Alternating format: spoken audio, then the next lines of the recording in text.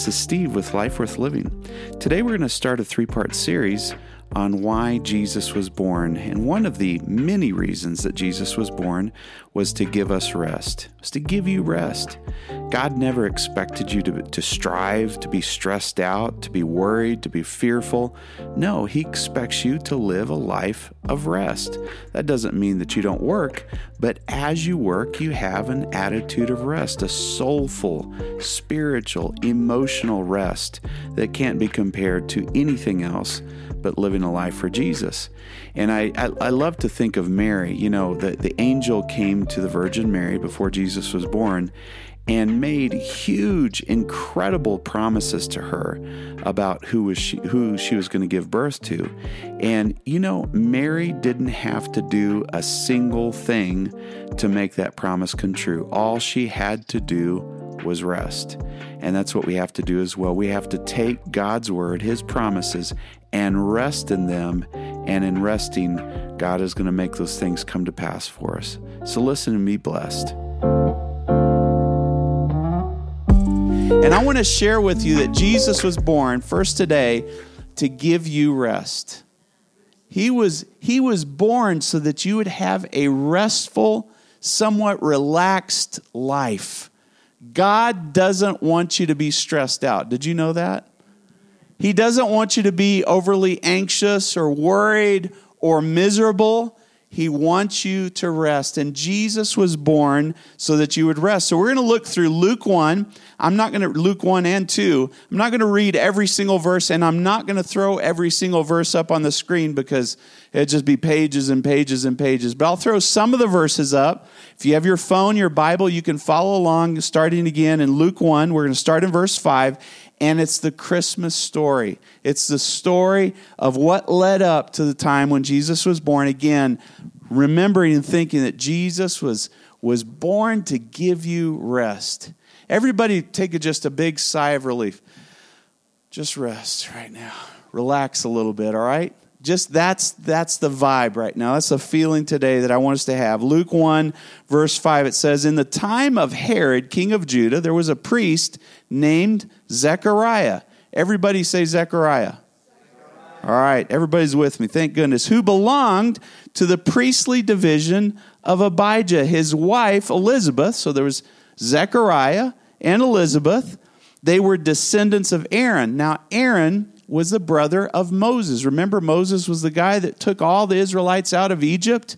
They were descendants of Aaron, and Aaron was considered the high priest, or was named the high priest hundreds and hundreds of years ago. Here's Zechariah, his descendant.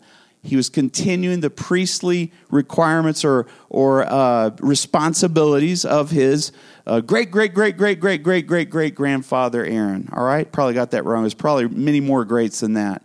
Verse 6, both of them, both Zechariah and his wife Elizabeth, were righteous. They were good people. Can you think of a good person right now? Just think of somebody that you kind of look up to and you say, that's a good person. All right? Well, Zechariah and his wife Elizabeth, they were good people. They were righteous in this, not only just in the sight of people, but in the sight of God. They were good people. And they observed the Lord's commands and His decrees blamelessly. They were by the book. Have you ever met somebody that's by the book? They do all the right things right, and they avoid all the bad things. That was Zechariah and Elizabeth. And they were, but listen to this, they were childless. They were childless because Elizabeth was not able to conceive. And they were both very old. Well, now we got a pretty broad picture of Zechariah and Elizabeth. Now, listen to this. Have you ever met somebody who lived a really good life? They did all the right things, but they're fruitless. They don't have anything really to show for it. And sometimes we look at people like that. We look at Christians, we say, they lived a good life, but man, I don't want their results. I want better results than what they have. If I'm going to be a godly person, if I'm going to serve Jesus, I want some results in my life, right? Well, this was kind of their life. They'd been good people, but they were fruitless. They were childless. They didn't have the results that they wanted and many other people would have expected good people to have. And furthermore, they're old. You know, we can't afford to grow old in our Christianity. I've noticed that. Some people, they're Christians for 30 years, 50 years, and they grow old in their Christianity, and they relax, they kick back, and they stop trying. They stop trying. I don't want to be that guy. I don't want to grow old in my Christianity. And see what happens whenever you do this. Christianity loses its appeal. You see, Christianity is about dynamic relationship with Jesus. I want to hear from Jesus every day of my life. In fact, I want to hear from him multiple times throughout the day. I want to feel his presence. I want to be, for like I said, dynamic, powerful relationship with Jesus. I don't want old Christianity. I want living, powerful, exciting Christianity. Well, you know, as we read on more about Zechariah, we realize Zechariah didn't even understand God's grace. It seems to me that to Zechariah, it was all about do's and don'ts, religion, doing the right thing, pleasing God, trying to earn my salvation, and maybe I'm reading a little bit too much into this, but Zechariah had not learned to rest in God. It was always striving, always trying, always the rules, always righteousness. And you know what? If you do that, you never can rest in the Lord. God is full of grace. You know why you're a Christian? Is because God saved you. You didn't save yourself. He reached down at your worst, at my worst, and saved us. That's grace. Is saying, I'm not going to try. I'm going to let you do all the trying for me. And then he starts helping us put forth an effort as well. But if you grow old in your Christianity, you're going to boil everything down to do's and don'ts. You're going to be striving in your salvation. And guess what else? You're going to be judging others. You're always going to be looking at others and saying, they didn't measure up. Look at me. I try really hard. That person didn't try very hard. And you don't rest because you're constantly competing. But let's read on in verse 8 of Luke 1. Now, once Zechariah's division was on duty, he was serving as priest before the Lord. He was chosen by lot, and what they would do is they'd pick a priest just kind of by chance, if you will, according to the custom of the priesthood, to go into the temple of the Lord and burn incense. This happened once a year, by the way. And when the time for the burning of incense had come, all the assembled worshipers were praying outside the temple. Then an angel of the Lord appeared to Zechariah, standing there on the right hand of the altar of incense. Can you imagine? You're in this dark, holy room. I mean, you got to picture this stuff, and all of a sudden this massive angel shows up that you can visibly see. It's not just a figment of your imagination. When Zechariah saw him, he was afraid, I believe is the next word, if I can turn my page. He was startled and gripped with fear. But the angel said to him, "Do not be afraid, Zechariah. Your prayer has been heard." Your prayer has been heard. I'll never forget, I've mentioned this before, but I had back problems.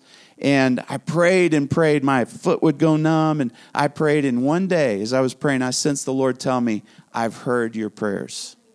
I've heard your prayers." And from that day forward, my back got better and better and better until God healed my back. You say, does God do stuff like that these days? Absolutely. He does miracles. He does supernatural, unexplainable things. So anyways, Zechariah hears, your prayer has been heard. Well, as you read on the story, you realize Zechariah didn't believe God. He doubted, strongly doubted what the angel was telling him. And let me ask you this. Have you ever prayed without hope? Have you ever prayed for something, but you don't really think it's going to happen? That is a really lame way to pray, an exhausting way to pray. It's far better to pray resting, knowing that God is hearing what you're praying for. So when we pray, we should rest in the fact that God is listening to our prayers. I challenge you today, go home and pray for that number one need that you have in your life. Even if it's been 15 years and you've been praying, go home and pray for that need and rest knowing that God is listening to you. Rest knowing that God is listening to you. Did you know that God wants many of the same things that you want anyways? You're on the same page. God wants to help you. God wants to heal you. He wants to provide for you. He wants to restore that relationship that's broken. He wants to help you with the personality things that you want to get fixed. He wants the same things that you do. So when you're praying to him, know, hey, you're on the same page with God. So rest knowing that God is listening to you. Well, this angel goes on. I'm not reading all the verses here, but he says, your wife Elizabeth is going to bear you a son, and you're going to call him John. How's that, Grandpa? This guy's old. And God's telling him, the angel's telling him, your dreams are going to come true in your old age. It's going to be a supernatural miracle. Well, Zechariah did what I would have probably done. I'm not throwing Zechariah under the bus, okay? I think we all tend to do this. Zechariah asked the angel, how can I be sure that this is going to happen? I'm an old man. My wife is well along in years as well. He didn't call her old. He's a smart guy. He said she's just well along in years. All right? But you know what? You know what we need to do? When God promises something, we need to rest in that promise. Just picture yourself sitting in a big old nice fluffy recliner. Pull the arm back, lean all the way back, and rest in the promise of God for your children, for your health, for your future, for your provision. Just receive from God and rest in it. Rest in it. You're going to see how powerful resting in God's promises is in just a second. But you know what I'm learning is this. When God promises something, I'm going to say, God, do what you've promised, and I'm going to let God's power do its work. I'm going to let God's power do its work. Well, the angel says in verse 19, he says, Zechariah, look, I'm Gabriel, all right? I'm one of the best known angels out there. I stand in the presence of God up in heaven. I've been sent here to speak to you and to tell you this good news. And now, you know what? You're going to be silent and not be able to speak until the day that it happens because you did not believe my words. Sounds vengeful, sounds a little bit harsh, but you know what the Bible tells us? And Jesus said, it's going to be done unto you according to your faith. So do you have an itty-bitty faith? Well, as long as your itty-bitty faith is growing, it's fine. But you don't want stunted faith. You don't want small faith that you just step on and don't believe God. I tell you what, when you believe God, good things are going to happen. When you don't believe God, a lot of good things aren't going to happen. Literally. Your destiny is somewhat in your own hands based on your faith in the living God. That's amazing. And so Zechariah didn't believe, and you know what? Therefore, Zechariah couldn't rest. He couldn't talk either. He couldn't rest. When you don't believe God, you're very stressed out. You're very worried. You can't rest in life. And you're up and down, and you can't sleep at night because you're always worried. But if you believe God, you will have soulful rest. Emotional rest, mental rest, spiritual rest. Do you say, well, Steve, I think you're reading a little bit too much into the scripture. What you described is not necessarily stated here. Let me give you a scripture that says it in a one sentence. Here it is. Hebrews 4:3, it says, for we who have believed enter that rest. There it is. Black and white, clear as day. And through experience or from experience, my own personal experience, when I believe God, I rest. I rest. It's better than any yoga session you could ever have. All right? It's better than any meditation, anything that you could ever do to just soulfully rest in the Lord because you believe God is who he says he is. He's going to do what he says he's going to do. And you are who he says you are. Powerful stuff.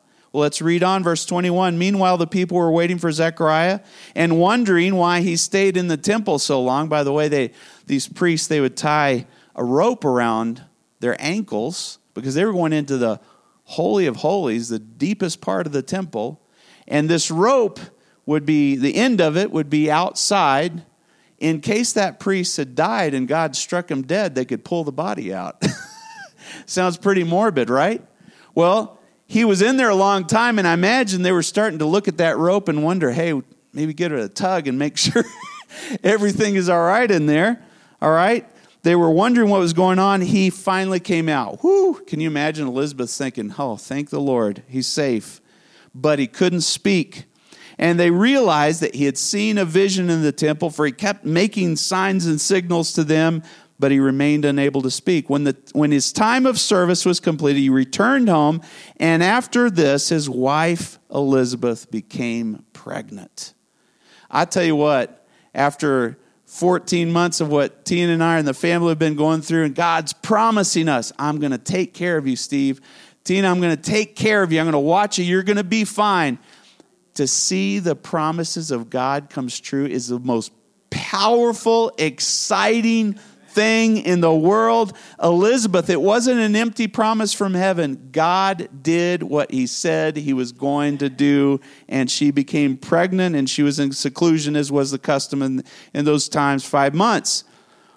But you know what? God's answers to our prayers are no different than this pregnancy. No different whatsoever. The minute you receive the promise of God, and you say in your heart, God, I believe you. I believe you are going to take care of my money. I believe you're going to take care of my kids. I believe you're going to take care of this difficult situation. You just throw it all off and you say, I believe God. You become, in essence, spiritually pregnant with God's answer to your prayer. As soon as you believe, you conceive the answer of God in your spiritual self. And you know what?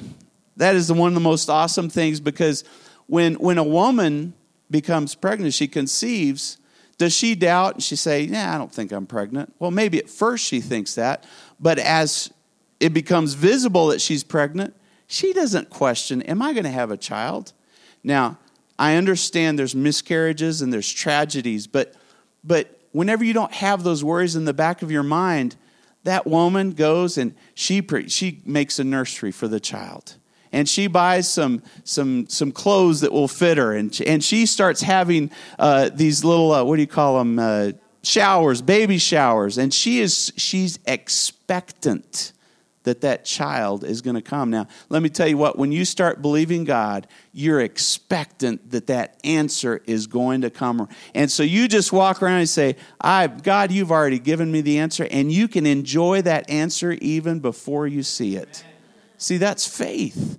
That's faith. Praise God. And so look, Elizabeth, it came to pass, and she was actually became pregnant. Let me tell you what, there's no spiritual miscarriages. When God says he's going to do something, he is going to do it. Just believe God. Just rest in God's promises. Look in Daniel 9:23, it puts it into perspective. Daniel had been praying, and I can't quite tell in the scripture if he'd been praying for 21 days. Well, we know he'd been praying for 21 days, but it may have been the 24th day, either 21, 24 days later. The answer comes, and this angel appears to Daniel. It says, as soon as you began to pray, the word was sent out. I'll tell you what, the minute you start praying for something, God is sending you an answer. He's sending you an answer. So wait expectantly. Rest wonderfully, knowing that God's answer is on the way for you, and you're going to receive it, and you're going to rejoice. But don't wait to rejoice. Rejoice now, because the answer is on the way. We'll look at this in verse 25. Elizabeth says, the Lord has done this for me. In these days he has shown me his favor and has taken away my disgrace from among people. Back then it was a disgrace for a woman not to be able to conceive. And here this disgrace has been taken away. And here's what I get from this. God's grace takes away your disgrace. Isn't that wonderful? You go to God and you just rest in his grace, rest in his promises, rest in his love for you, and your disgrace just starts getting erased. And you won't even remember. When you look back, all you see is Jesus back there. No regrets, no disgrace, no misery. All you see is Jesus. God is so, so good. So you rest in God's grace. In fact, in 2 Corinthians 12:9, the Bible tells us, my grace is sufficient for you. My grace is all that you need. You don't need anything else in this world but God's grace. What is God's grace? His favor. His favor. He looks at you and he favors you. In other words, he gives you the upper hand, the advantage, the distinct advantage in situations. And you say, how on earth did that happen? I wasn't qualified. I don't have the title for this. I don't have the experience, but God keeps promoting me. That's the favor of God. You know, I pray over our children whenever they're about to take a test. I pray. This is a prayer of grace. Check this out. God, I pray that you'd bring to memory everything they've studied, and even what they haven't studied, let them remember that as well. And you say, well, then that's bad because people are going to start being lackadaisical. No. You know what? God's grace just causes us to try even more. To try even more. Praise God. I love God's grace, man. I've seen people who smoked all their lives and God's grace allowed them not to have COPD and to protect their lungs anyways. I've seen people, me mostly, do really stupid things and yet be protected from harm. All right, that's the grace of God. So what do? We just lounge in the grace of God. We rest in the grace of God. We receive the grace of God into ourselves. And so verse 26, now we switch gears and we start looking at Mary's story. So in the 6th month of Elizabeth's pregnancy, they're pregnant already 6 months, God sent an angel, that same angel Gabriel, to Nazareth, to the town of Galilee, to a virgin pledged to be married to a man named Joseph, a descendant of David.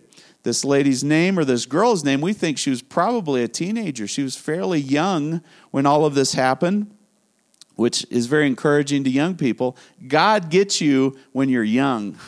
He reaches you when you're young. He tries to get a hold of you when you're young. But praise God, he also doesn't give up on us, and he pursues us all our lives through his grace, even when we're older.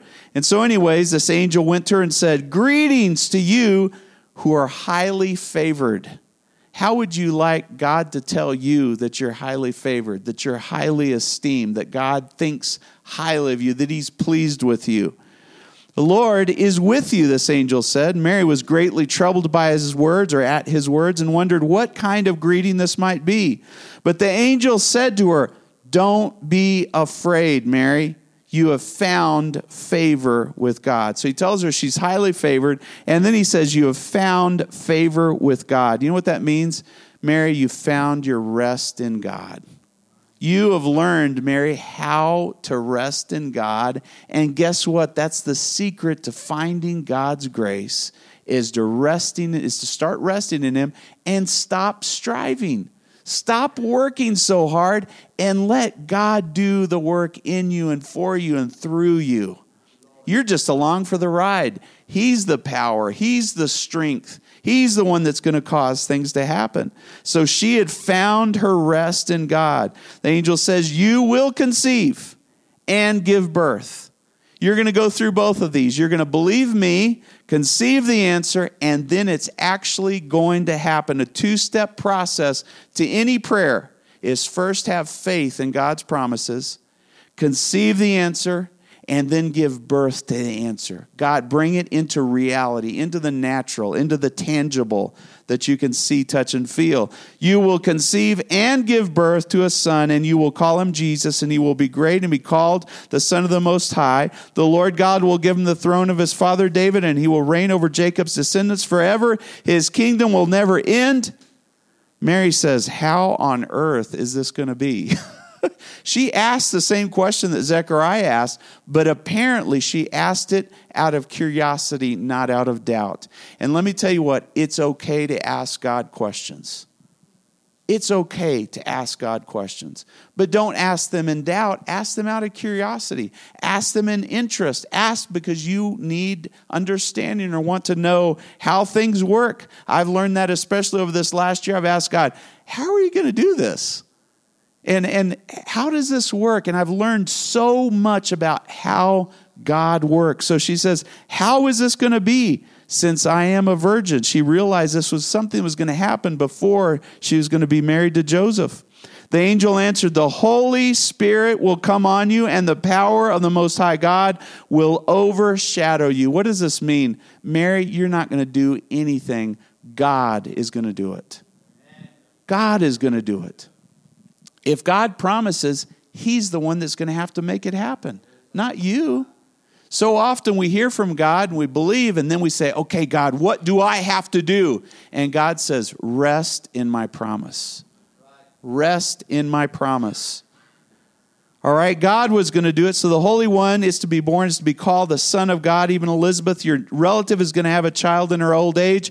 And she who was said to be unable to conceive is now in her 6th month. God's saying, man, if I promise something, I'm going to do it. And here is an example of what I'm already doing right here. Wow. For no word from God will ever fail. No word. Praise God. You know, you might be saying, Steve, you don't know how many times I've prayed and God hadn't done squat for me. He hasn't done anything. He's never come through. Well, let me tell you what, times are changing. And it's time for you and I to start believing God, and it's time for him to start acting on our behalf. I can see in some of your faces and some of your eyes a look of faith. You say, you know what? This time is going to be different. God is going to start acting on my behalf. I am going to start believing and resting in God, and God is going to start answering your prayers in unbelievable ways, in amazing ways, because no word from God will ever fail. Mary says, I am the Lord's servant. May your word to me be fulfilled. And that's when God gives you a promise, you say, Lord, let your promise be fulfilled to me. I receive it. I accept it. I believe it. Let it be conceived in me, and let me give birth to this answer that God has for me. Now, let me read to you this, and I'm going to throw it up here on the screen. There's not a single thing that Mary had to do for God's promise to happen for her. All she had to do was rest. All she had to do was rest and watch God do what he had promised he was going to do. That's the problem so often. We want to jump in the middle of things. We make things happen, and we make the wrong things happen quite often. But if we will let God do what he says he's going to promise he's going to do, it's going to be a thing of beauty. It's going to be a memorable thing. It'll be something that is life-changing, exciting, wonderful. You don't have to make God's promises come through. Just trust him. Just rest in him. Just believe him, and he's going to do it. In Exodus 14:13, here was 2 million Israelites facing the Red Sea, the Egyptian army coming behind them to take them back to Egypt. And look at what Moses says through inspiration of the Holy Spirit to the Israelites. He says, don't be afraid, don't run away, stand where you are and watch the Lord save you today. Isn't that awesome? Just let God do the work. Just trust in him. If you've got a little secret addiction, trust him to help you be rescued from that addiction. If you've got a little vice that you don't want anybody to know about, just trust the Lord to help you get rid of that vice, that bad habit. If you have a personality disorder, just trust God to help you with that personality disorder. Get free, get set free. God's grace is all that you need. Trust his grace. Trust his power to do what his power can do. In Psalms 46:10, anybody that knows, you've heard this verse probably before, and I can't help but say it. I mean, it just fits here so well. But the Bible says, stop striving and know that I'm God. Stop trying to make things happen. All you're going to do is stress yourself out and worry. Seek the Lord and let God do things for you. Rest in him. Believe in him. Well, at that time, Mary got ready, and she hurried to the town. She'd heard the good news of her. Elizabeth was her cousin, by the way, a distant cousin, even though much older. And she got ready and hurried off to the town of the hill country of Judea, where she entered Zechariah's home and greeted Elizabeth. When Elizabeth heard Mary's greeting, the baby leapt in Elizabeth's womb, and Elizabeth was filled with the Holy Spirit. In a loud voice, she exclaimed, "Blessed are you among women, and blessed is the child you will bear. But why am I so favored that the mother of my Lord should come to me? Elizabeth realized that Mary was carrying the Son of God in her. Wow. As soon as the sound of your greeting reached my ears, the baby in my womb leapt for joy. Now look at this verse 45. Blessed is she who believed that the Lord would fulfill his promises to her. You know what? Look at this. Promises come from God. Look at this, re-engineer this, but go backwards, okay? Promises come from God. We believe them, and then we're blessed because we believed in God. You want to live a charmed life? I hate to call it that. You want to live a blessed life? Start believing God's promises. You say, I can't get a break to save my life. My life stinks. Everything goes bad for me. Start believing the promises of God, and the blessings of God is going to start flowing in your life in a new way, in a fresh way, in a way you've never experienced before. Don't judge your future based on your past. Your past is never going to amount to what you want your future to be. So stop looking back and projecting forward what your future is going to be. God has a bright future for you if you'll start believing his promises. Blessings are going to start flowing in your life. Are you going to have problems still? Of course you're going to have problems. Good grief. You're going to have problems the rest of your life, but I'd rather have problems in the midst of blessing than to have problems in the midst of depression. Right? God wants to set you free. What does it feel to feel blessed? What is it like to feel blessed? Restful. If you're blessed, you're restful, you're peaceful, you're confident, you're trusting, you're excited, you're faithful. I want to be blessed. I don't know about you. Well, here's the recipe right here. Believe God's promises. And so let's put it, screeching stop here. You say, how do I get a promise from God? That might be crossing our minds. I'd certainly wonder that as well. Read your Bible. It's full of promises from God. Amen. It's full of them. Most everybody in here gets a text every day with some suggested recommended reading from the Bible. You could get that. You can follow along in a devotional. You can get your Bible app. There's devotionals there that will guide you and steer you through reading the Bible. You might decide to read the Bible from beginning to end, which I've never done before. It's tough. It's a big book, and there's a lot of sections that are kind of confusing, all right? But let me tell you what. Read the Bible, and you'll get promises. Then you believe those promises, and then you get your blessing. Blessings, I should say, multiple blessings. All right, so Luke 2. Don't worry, we're almost done here. In those days, Caesar Augustus, the emperor of the Roman Empire, issued a decree that a census should be taken throughout the entire Roman world. Everyone went to their town to register, so Joseph went to the town of Nazareth in Galilee to have the census taken to register. In Bethlehem, in the town of David, because he belonged to the house and the line of David. That's interesting, but we won't stop on this one. He went there to register with Mary, who was pledged to be married to him and was already expecting a child. I'll tell you what, if you ask for God for something, walk around and live as if it's already happened. It already happened. Man, I'll tell you what, I remember once God was telling me, I was kind of feeling pretty lame at work. I wasn't getting a promotion that I wanted. I wasn't progressing. And God told me, I want you to walk around like you already have whatever promotion. Walk with your head held high. You're a child of God. You know, live like you already have what you're asking God for. That's what faith is. And then you live at a much happier state, a much higher plane in life, because you already have the things that you've asked God for. And so she was expecting her child. Praise God. We need to be doing the same thing. While they were there, the time came for the baby to be born, and she gave birth to her firstborn son. You know what? When you get one answer from God, you need to get in the habit of getting your next one. That was your firstborn answer.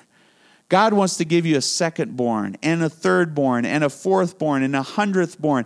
Get in the habit of getting God's answers through believing in him. That was just her firstborn. God had more for Mary, and God has more for you as well. He has more for you as well. So there were shepherds living out in the fields, taking care of their flocks at night. The angel of the Lord appeared to them. The glory of the Lord shone around them. They were terrified. But the angel said to them, do not be afraid. I bring good news that will cause great joy for all people. Today in the town of David, a Savior is born to you, the Messiah, the Lord. This will be a sign to you. You will find the baby wrapped in cloths, basically in rags, lying in a manger. Suddenly a great company of heavenly hosts appeared with the angel, praising God and saying, glory to God in the highest heaven, and on earth peace to those on whom his favor rests. What does it feel like to rest? Jesus came to give you rest. What does it feel like to have rest? Peace. Peace. Complete and utter peace. In the middle of the night when you can't sleep, in the midst of trouble, peace. In the midst of joy, peace. Peace, peace, peace. That's the rest of God that he wants you to have. Now, if you're constantly trying to earn God's favor and telling you, I don't deserve anything from God, I'm no good, blah, blah, blah, hush up and rest in God's love for you. We're going to find 2 weeks from now, Jesus was born to love you. He was born to show his love. Stop talking about how undeserving you are. In Jesus, you do deserve it. Good things. I can't comprehend it. That's the grace of God. Jesus came so that you would rest in his favor, in his goodness, and peace on those whom God's favor rests. All right? In fact, in Colossians 3:15, it says, let the peace of God rule in your hearts. Let it. God's trying to give you rest every day. Let it rule over you. I want peace to rule over me. I'm just like an iron-fisted peace over me. All right, that can't be shaken by anything or anyone. But Jesus came to give you rest and peace. And if you think, well, Steve, you've been stretching this a little bit, and you had a theme, and you kind of weaved it in here, listen to this. Matthew 11:28 through 30. If what I have told you has not convinced you, this is Jesus speaking. He says, come to me, all of you who are weary and burdened, and I will give you rest. See, Jesus was born to give you rest when you're tired, when you're bone tired, when you're stressed out, when life isn't treating you well, when things haven't gone your way. Jesus says, here, come to me and I will give you rest. He says, I will give you rest. Take my yoke on you. Learn from me, for I am gentle and humble in heart. Isn't it wonderful to know that our Savior is gentle and humble? And you will find rest for your souls. Amen. Go seek Jesus. Go find God, man. Read your Bibles. Pray. Come to church. Talk to him throughout the day. Converse with him. Have a relationship with the Lord Jesus Christ. You're going to find more rest for your souls than you've ever dreamed of. Ever dreamed of. So what kind of people does God's favor rest on? Listen to this. This is kind of a interesting wordplay, but it's on those who rest in God's favor. So if I come here and I say, you know what? I'm going to rest. This is God's favor. I'm going to rest here in God's favor. Oh, this feels so good. You know, as I sit here and rest in God's favor, His favor comes and rests on me. It's almost a kind of a sandwich situation, you know? I'm going to come into His grace, and His grace is going to come rest on me. Well, we see that the shepherds come, they find Jesus, they find Mary and Joseph, but in verse 19, I'll end with this. It says that Mary treasured up all these things and pondered them in her heart. And here's two secrets to spiritual rest. Two secrets to spiritual rest. You know, what you treasure in your heart can either cause you to rest or it can bring stress. Whatever you treasure in your heart, in your soul, in your mind, the things that you pursue in life, they'll either give you rest or they'll give you stress. And if you've got stress in your life, you're obviously pursuing the wrong things. See, she treasured what was important, and it brought her rest. So go home this afternoon, tomorrow, get a journal, write out, what do I treasure in my life, and what is stressing me out? You see, we worry about our kids, we worry about our job, we worry about our country, we worry about our environment. There's so many things to worry about. Is it really that important? So I take my kids, which are very important, granted, and I give them to the Lord Jesus Christ. I say, God, I give them to you. As soon as I do that, the burden's lifted. They're not completely my responsibility. God is going to take care of your children, of the things that you love, the things you worry about. Give it to him and treasure him instead, and you'll find rest for your soul. The second thing is this: it said of Mary that she pondered them in her hearts. All these wonderful events that took place. If we will ponder God's promises and his wonders and his answers, we're going to stop worrying. Literally stop worrying. Can you imagine a life without worry? A life without anxiety? You can have a life without worry and anxiety. You can do it. How? By thinking on heavenly things instead of earthly things, because earthly things are going to stress you out all the time.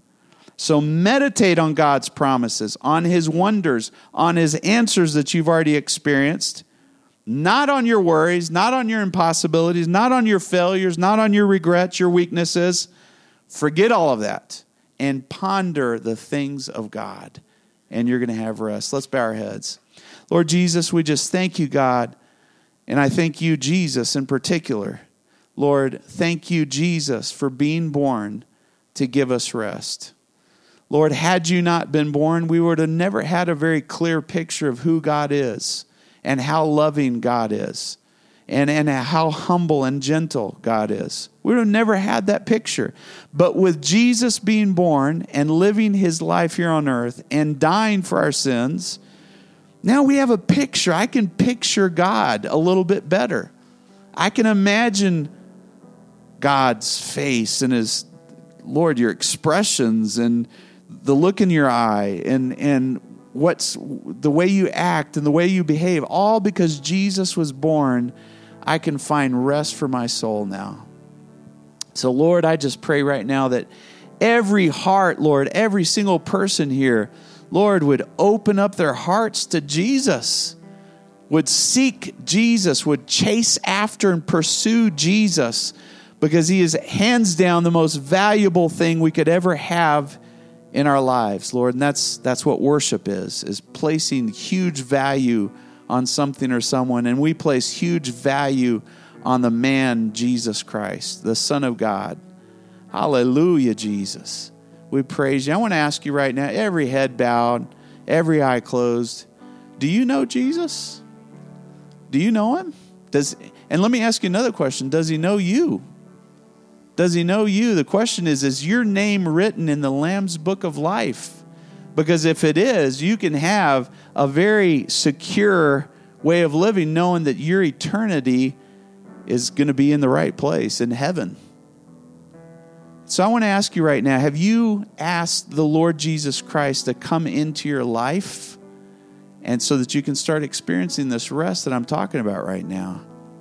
I'm not going to ask you to come up. I'm not going to ask you to stand. I'm just going to ask you to slip up your hand. If you want to be known by God and you want to know God, I want to pray for you. Anybody? Several hands being raised. Praise God. I want to pray, but I want you to pray as well. And I want you to ask the Lord Jesus Christ into your life, as if your life was a house and you open the front door and Jesus is standing there. You say, Jesus, please come into my life. I need you inside. I don't need you outside anymore. Please come into my life. And I've done this personally. I've done this hundreds of times. And what I find is there's other doors in my house that need to be opened as well. And I ask him deeper and deeper and deeper into my life, into my house, if you will. So pray as I pray. Lord Jesus, we ask you right now, Lord, we need this soulful rest. We need this spiritual rest. We need this emotional rest. Lord God, we're badgered and plagued, God, by stress and worry all the time, anxieties, panic. Lord God, fear. Jesus, please come into our lives. We open the door of our heart, of our mind, of our soul, and we say, Jesus, come in, please, not only as a guest, but as a take up permanent residence in my life.